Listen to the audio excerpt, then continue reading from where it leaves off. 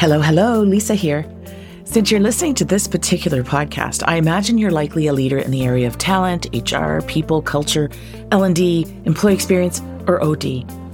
Are you also a talent leader who is longing for a safe sounding board to bounce ideas off of? Who's thirsty for some fresh new ideas that will actually work? Who maybe needs to influence multiple stakeholders who don't always know what they want? Maybe you're somebody who wants to get out of their own way and who's ready for expert, ongoing, and confidential mentoring. If you answered yes to one or more of those statements, then we need to talk. In addition to my group programs, I work privately with a select few clients as their talent management thought partner. I will help you over the next 90 days finally create the space, the intention, and the strategy to implement an initiative that's critical to your team's longer-term impact and legacy. Let's chat and see if there's a fit. Book me online at greenappleconsulting.ca/contact. Welcome to Talent Management Truths. I'm your host, Lisa Mitchell. I'm a talent management thought partner and results coach, wife, and mom. Talent management leaders are hungry to learn from their peers and want to hear about real-life talent initiatives. This podcast is for and by talent management leaders. My guests and I dig into successes, challenges, and lessons learned from a very practical, not theoretical point of view. You'll discover important insights about how to elevate your confidence and amplify your influence in a role known for being caught in the organizational middle. I'm thrilled to have you listening. So let's get going and hear the truth about talent management today.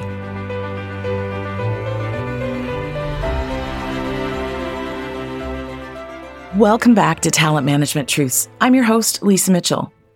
So, 4 weeks ago, I traveled from Toronto to Calgary and back over the course of 2 days without incident. I also took 8 Uber rides in the snow with nary a traffic jam to complain about. I hoisted my carry-on into the plane's overhead compartments without hurting myself. I even endured almost 8 hours in the sky with people coughing all around me, and I didn't even get sick. But the very next day after I got home, I tripped on the stairs in my own house and bam, broke my ring finger on my dominant hand.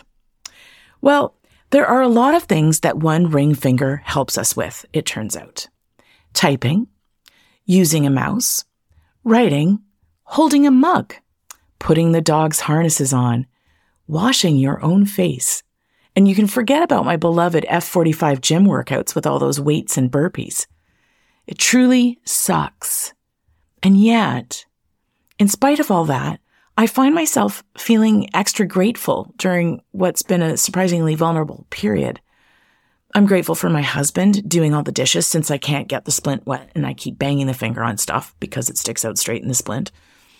And I'm grateful for my best friend Lynn for being very indignant on my behalf about the incompetent surgeon who allowed my splint to be set wrong so that now I have a, quote, deformity and require a long therapy. I'm also grateful that I am not sick or dying or needing to stay in hospital. What I find interesting in this case is that the gratitude swells up on its own. Often I find myself and with my clients that we need to remind ourselves during sucky times to reframe, to choose to see the gift in the situation, to work hard to see that gift. Reframing, in fact, is one of the most powerful tools we have as humans navigating the ups and downs of life. As an example, when I was dreadfully unhappy near the end of my last corporate role, I was able to reframe when I really put my mind to it and see that I was learning what I did not want as part of my picture moving forward. I was able to see how much I was learning about what I did want and what I yearned for. Yet with this whole broken finger debacle, every time I whack it against something by mistake and feel pain or feel frustrated because I need to rely on my clumsy left hand, a voice in my head immediately reminds me that, hey, Lisa, you are so lucky you didn't break another finger, and you're lucky you have a left hand to help out. And by the way, this pain and inconvenience is only temporary. I think this gratitude is so present because, I do know that I will ultimately be okay. My finger's going to heal, if crookedly, and I will be able to do the things I miss right now.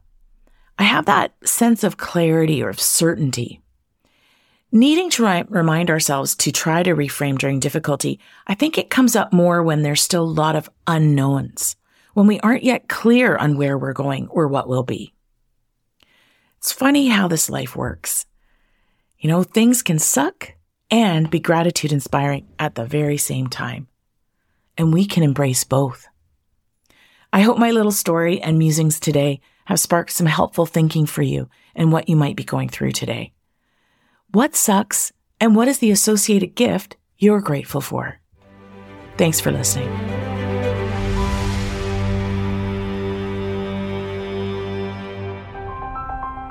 Thank you from the bottom of my heart for tuning in. If you enjoyed the show, please share it with your colleagues.